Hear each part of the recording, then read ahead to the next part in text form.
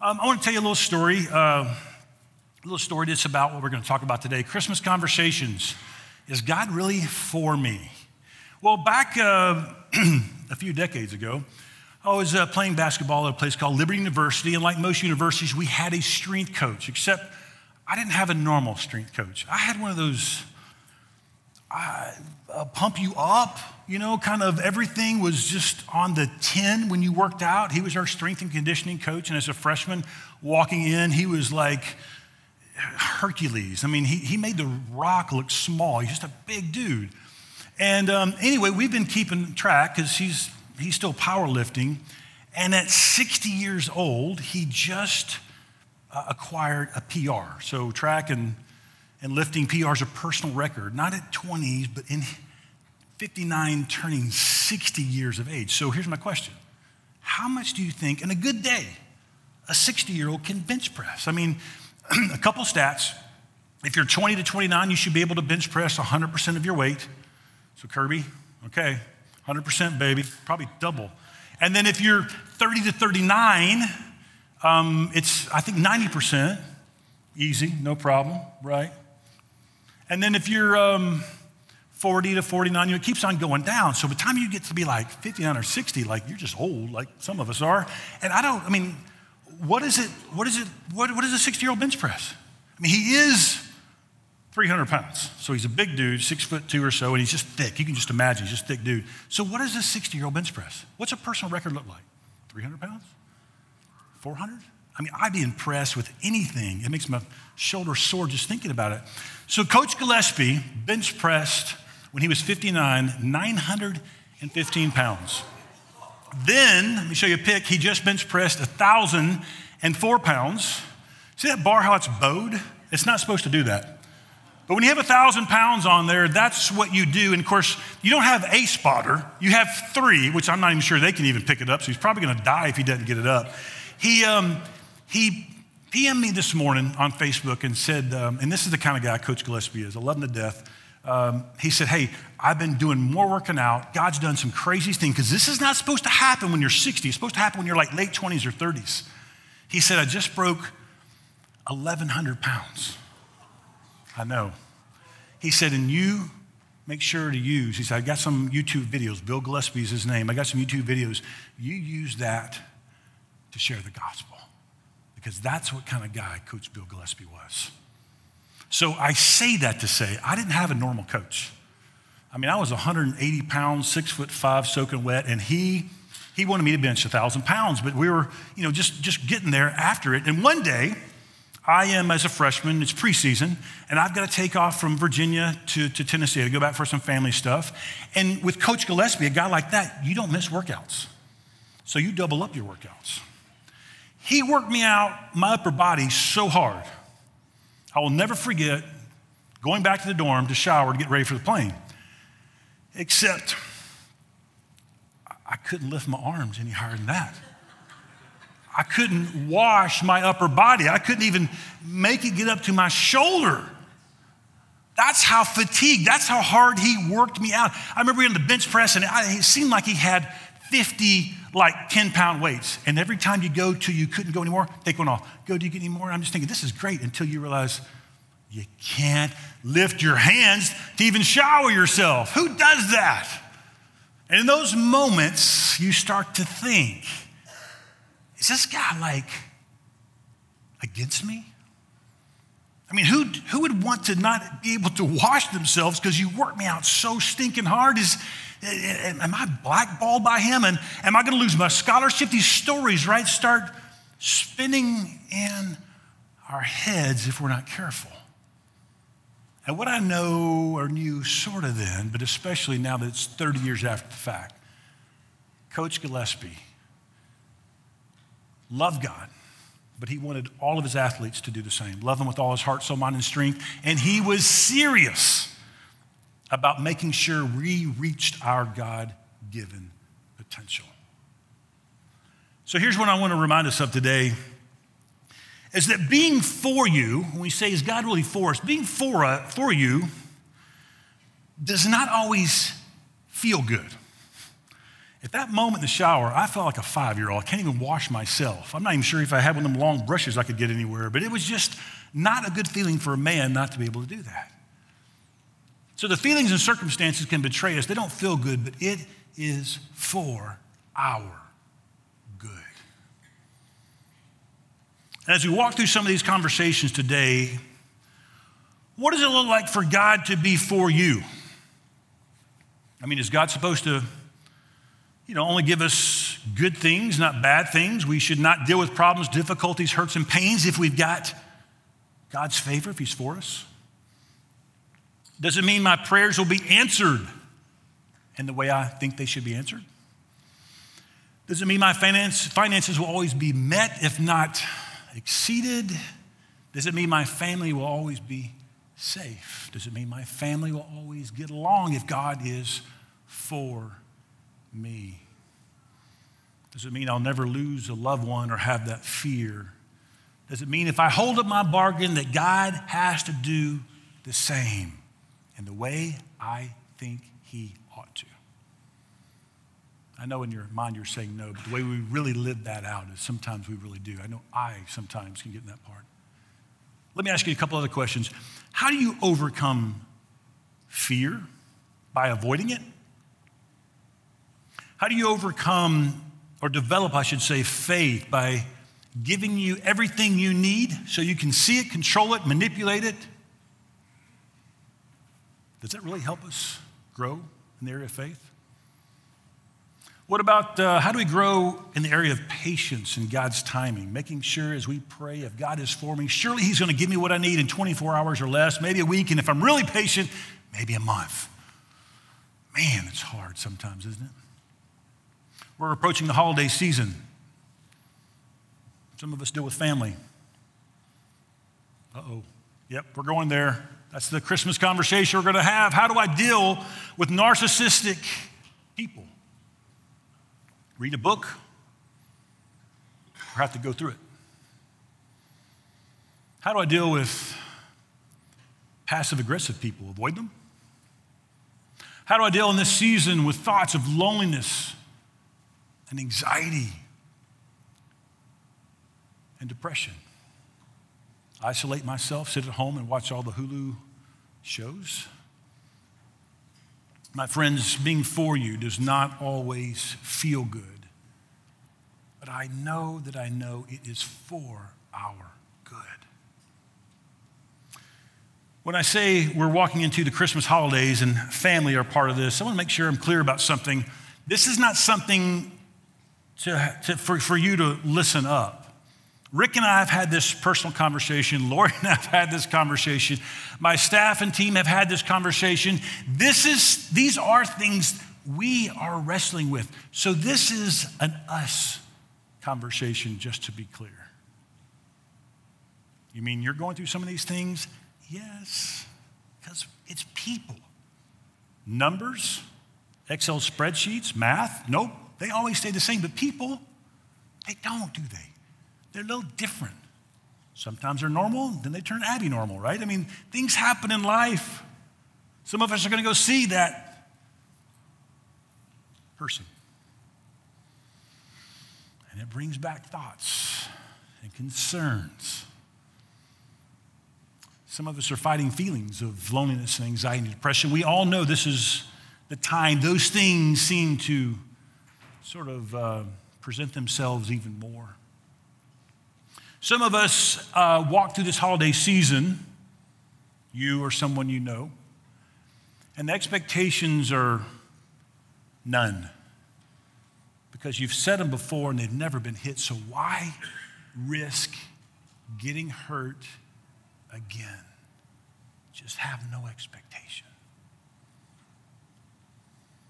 Some of us are excited because it challenges some of us perfectionists to be perfect. Ready, on time, be here, we're done, right? I mean, that's a thing. Some of us are that way. Some of us have friends or family that are that way. And some of us, not to be churchy, but to be real, some of the times the holidays brings back memories, not so good ones. Maybe too much If drinking was involved, maybe the voices got really loud, maybe there were threats made. Sadly, maybe your mom or dad didn't show up. They made excuses, they were rationales and reasons, but as a kid, we always want our mom and dad to be there and be around. So some of us don't have always good feelings. And so what I want to do is whisper in your ear the truth. Not just my truth, but God's truth. And God's truth is this. Despite all that's gone on, all the conversation we're leading up to, God is for you. Let me say that again. God is for you. I want to walk us through a couple of verses that will just validate that and have some conversation around them. And the first one is Romans 8:31.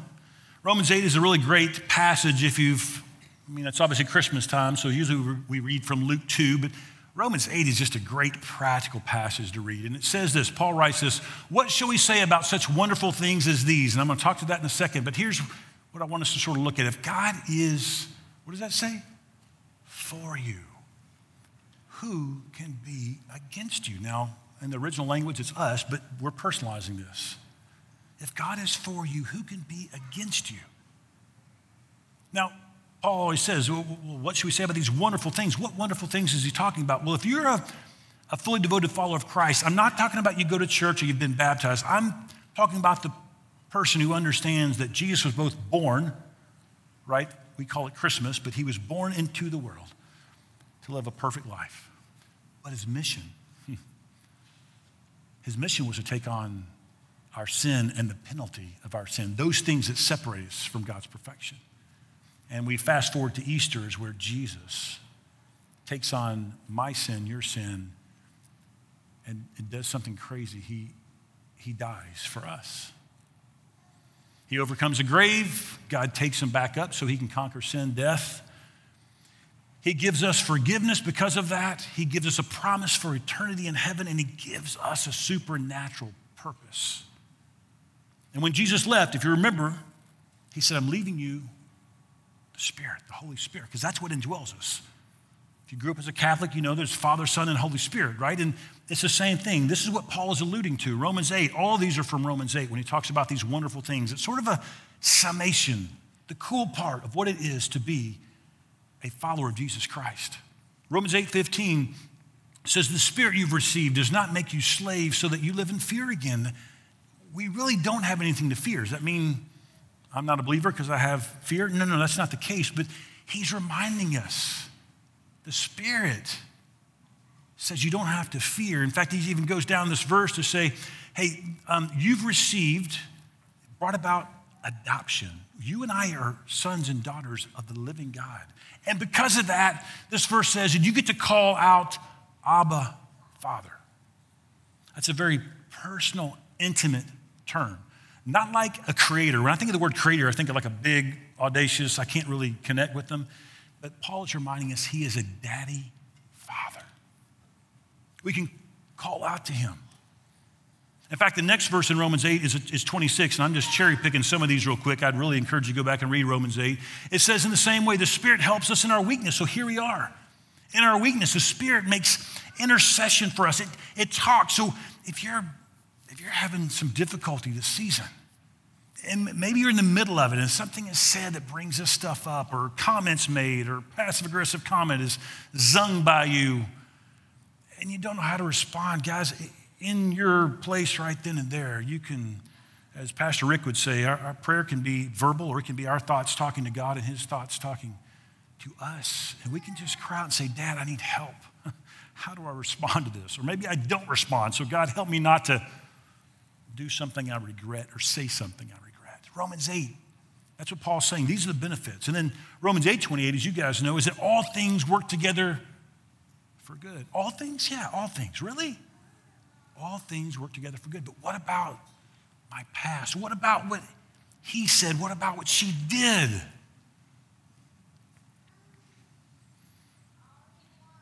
Second part of that, when it says, if God is for you, who can be against you? Who is a very specific person. And if God is for you, how do we deal with these people? Here's what I want to whisper in your ear a little bit, a couple little facts. Whether they're aggressive, passive aggressive, play the victim card, right? Well, nobody wants to come see me. I guess I'll just be by myself. No. Remember, we already talked about, we're coming here Thursday, we're leaving at 8 o'clock. Like, you bring some of the passive back to the truth. You don't just not deal with that. But here's what I know in difficult circumstances and situations. God will always have the last word. Always. And truth will always be exposed because that's who God is. The variable, the unknown is, when is that going to happen? And that, my friends, is where we walk by faith and not by sight, because I can't tell you when. But I know what God does. He shows up every single time. And he exposes truth, and he always has the last word. So let me say something sort of churchy, but practical. In these seasons of dealing with people, and holidays seem to bring them out, you and I need to do what is right and let God have the fight. Just do what is right and let God have the fight. The right thing is what we are in control of. I cannot control other people. I wish I could. Rick and I talk about it all the time. We would love to drag you down here and get you right with the Lord and make everything okay. Or maybe your teenage kids. You'd say, Dan, I'd pay you to do that. I know, but hey, the story's not over. God's in control. Truth will always be exposed. But when we have to own what is right. Sometimes what is right means I have to go back and realize how angry and hurt and upset I am for decades of what he did, she did, sibling did, friend did. I've got to be in control of what is right. A comment is made, and it's a zing, right? And you want to get back into that. Mentally, you can't show up ready to go to the meal with your boxing gloves and your mouthpiece and your boxing shorts on. You're not, the real deal Holyfield that once you say something, you're looking for it, you're waiting for that little thing so I can just get a jab in, maybe a couple of punches in. But guys, that's not what's right. It's not how Jesus would respond. Do what is right and let God have the fight. And when I say God have the fight, I don't mean like strike him with a lightning bolt, God, and split him in half. I mean like God will deal with the tension. God will deal with the pain. God knows he or she sent that zing. God knows they did that. But listen, we respond, we react in the Spirit. Romans 8, read it. I promise you, we'll talk specifically about this. And we do what is right and let God have the fight. He's big enough. And let me just say this as a personal experience. He's better at retribution than you and I are. And I used to think I was pretty good at it until I watched God do things. I'm like, wow, I wouldn't have come up with that one, God. That's really good. Because he reminds us that vengeance is his. I will repay. That's scripture. So do what is right, let God have the fight. Let me give us an example really quick of how this plays out. Because when we change our thoughts, right, Romans 12, when we renew our mind, our actions change. So everybody remembers a 1980s film, deep theological film that most of us watch called Back to the Future. Remember that? Okay, Back to the Future 2, Michael J. Fox, right, Mr. McFly there, has acquired the sports almanac. Remember that? He's got all the scores from the 50 to 2000, because we're talking the 80s, right? So whatever he went forward in time in the DeLorean with the flux capacitor. You follow me? Who knew we had this today in the Christmas sermon? But it's here. And he's got the sports almanac with all the scores. Up to 2000. He's going back to 85, and he's going to be a rich man. Why? Because he knows the outcome. Let's make this practical. Don't tell anybody. But I've got the sports almanac for 2022. And in there, it's going to sound crazy, on February the 13th, 2022, the Chicago Bears win the Super Bowl. Well, I got it. and I'm going to slip this to you, and now you know the Chicago Bears are going to win the Super Bowl on February the 13th. And you start sharing that because you got some information. You start sharing that. Classmates, coworkers, you got a little something that they don't know about. And then, God forbid, you just like, hey, I'm going to have some predictions on social media. I'm going to make me a little TikTok and send it out there. And just what you did when I said that, what kind of response would you get if you said, hey, Chicago Bears going to win the Super Bowl? You would get laughed at, talked about. They'd talk about your mother. They would talk about your mental capacities and what you know.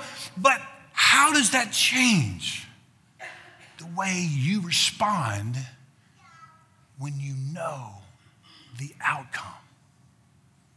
It doesn't. Why? Because I know. I know that I know. Dan gave me the sports almanac for 2022, and that's your Christmas present. Not really. And you guys are smarter than me, but as I was wrestling with this thing, and this is probably coming to you a little more normal than it does me. I have to work a little harder at it, but the Spirit tapped me on the shoulder and said, hey, there's an example, Jesus. I'm like, you're right. How many times did he have the opportunity to freak out? I mean, he had some freak out moments. I mean, he's got to deal with the mobs. He's got to deal with the religious leaders who were just looking for stuff. He's got to deal with his disciples who say dumb things about, hey, listen, who's the best disciple? And God's like, come on, we're not supposed to have this conversation. He's got to feed 5,000 people on a couple different occasions. He's got the storm going on. There's plenty of opportunities for Jesus to have a freak out moment. And he never, ever did. Why? Because he knew the outcome. He knew that God will always have the last word. He knew the truth would always be exposed.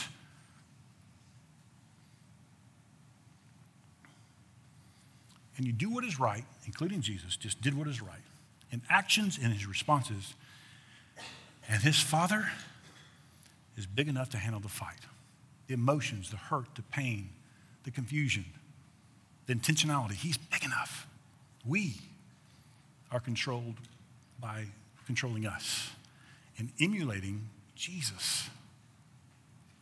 Let me share with you another verse in Romans 5, verses 8. I love this passage. It says this, but God demonstrates his own love for who? For you, for us originally.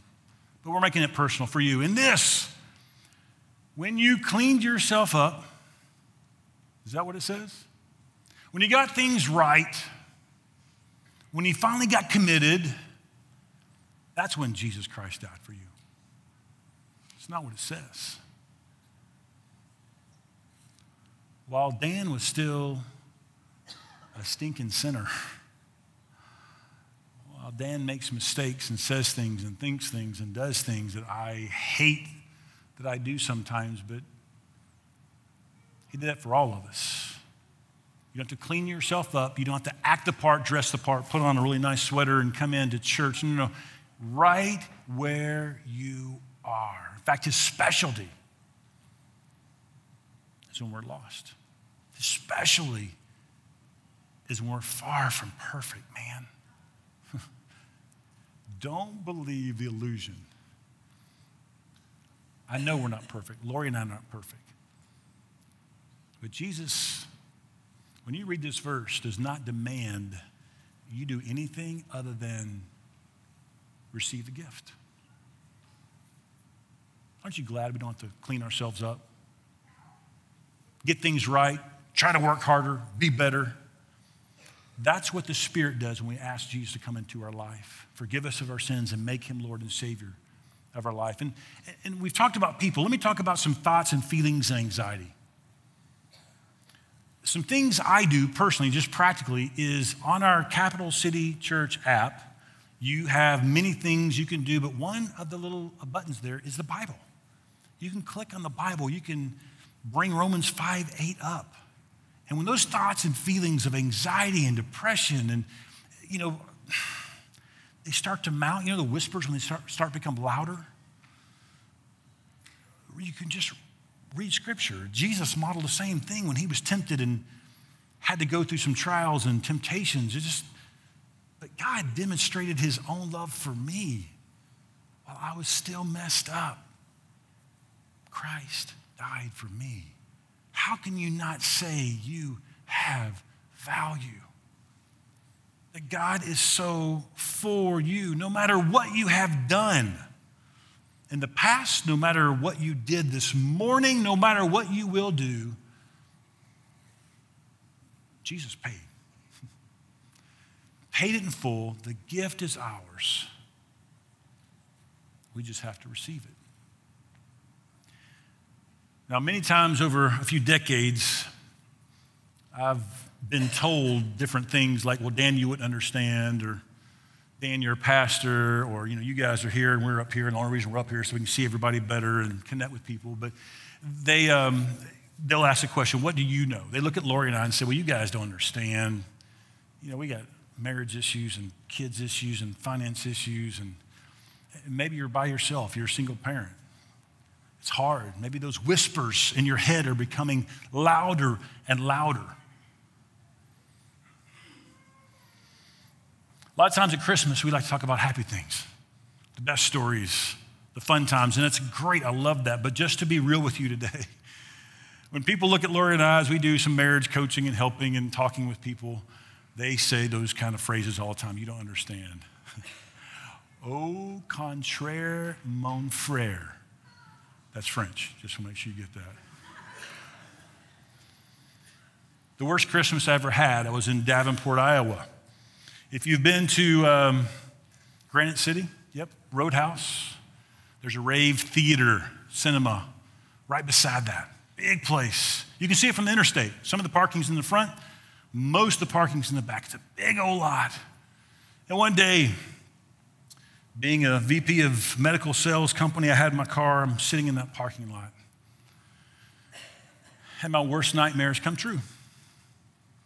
I'm losing my marriage, I'm losing my family, I'm actually losing everything. And on top of that, my family, my support group is 500 miles south. That day I'll never forget. As we're talking today, circumstances and feelings started to overwhelm me. The whispers started to become screams in my head of all the things that you have wrestled with at some point in time in your life, at some season in your life. And a tear came down my face. And here's the crazy part. They wouldn't stop. For hours, I think basically almost the whole day, I didn't cry, I wept. Not because it was a bad day, because I was hopeless. And these thoughts in my head were just, God, either take me out or I've got to start trusting you because I got nowhere else to go. And that day I made a choice. I said, God, I don't have anything else. I don't know anybody else. I don't know what you're up to other than I need you to be God in my life. I've got to take you at your word. So when people look at Lori and I and say, you don't understand, we get to share our story, our dirty, broken, messed up story. And here's what I want just to remind you in this season, is that it didn't take weeks or months. It took years. Why? Because God always has the last word. Truth is always exposed. And God is at work because he is for you. I don't just take scripture and tell you that experientially, which I think is a nightmare and a little embarrassing, becomes a gift because God's writing a story in all of our lives that we get to share. If I was up here and didn't have really anything bad in my life, how do you connect with somebody who's got it all together? I don't. And I've realized that God is for me, even in the worst of times. As we end today, most famous popular verse, if you will, John 3:16, is just talking about for you. For God so loved you. Just stop there. Original text is a world. That seems like for everybody else but you. That's what I would have thought back a decade ago. The world is for everybody else, but I somehow am out of it. But that's not true. For God so loved you, that he gave his one and only son, Jesus, that whoever believes, and it's not a belief like I believe in George Washington was president at one point in time, it's a surrender. It's saying, Jesus is Savior, but I'm making you my Savior. 1 Corinthians 10:13, whoever calls in the name of the Lord, that's a cry of surrender, a cry of help. That's the belief he's talking about. When we place our belief in him, we shall not perish. We're not going to live a selfish life. We're not going to live a life of damnation going to hell. We have purpose. We have a promise of eternal life. And we have purpose every day we're on this earth to represent and be like our Lord and our Savior, Jesus. What if I have told you you have nothing to worry about? You have nothing to worry about. God has you. God has your next. Truth will be exposed. And God's always faithful. He will always show up and he'll have the last word because he's God, he's loving, he's truthful. So how will this change your thoughts, your actions, and more importantly, your reactions in this holiday season? God loves you. He is so incredibly for you. Let me pray for us.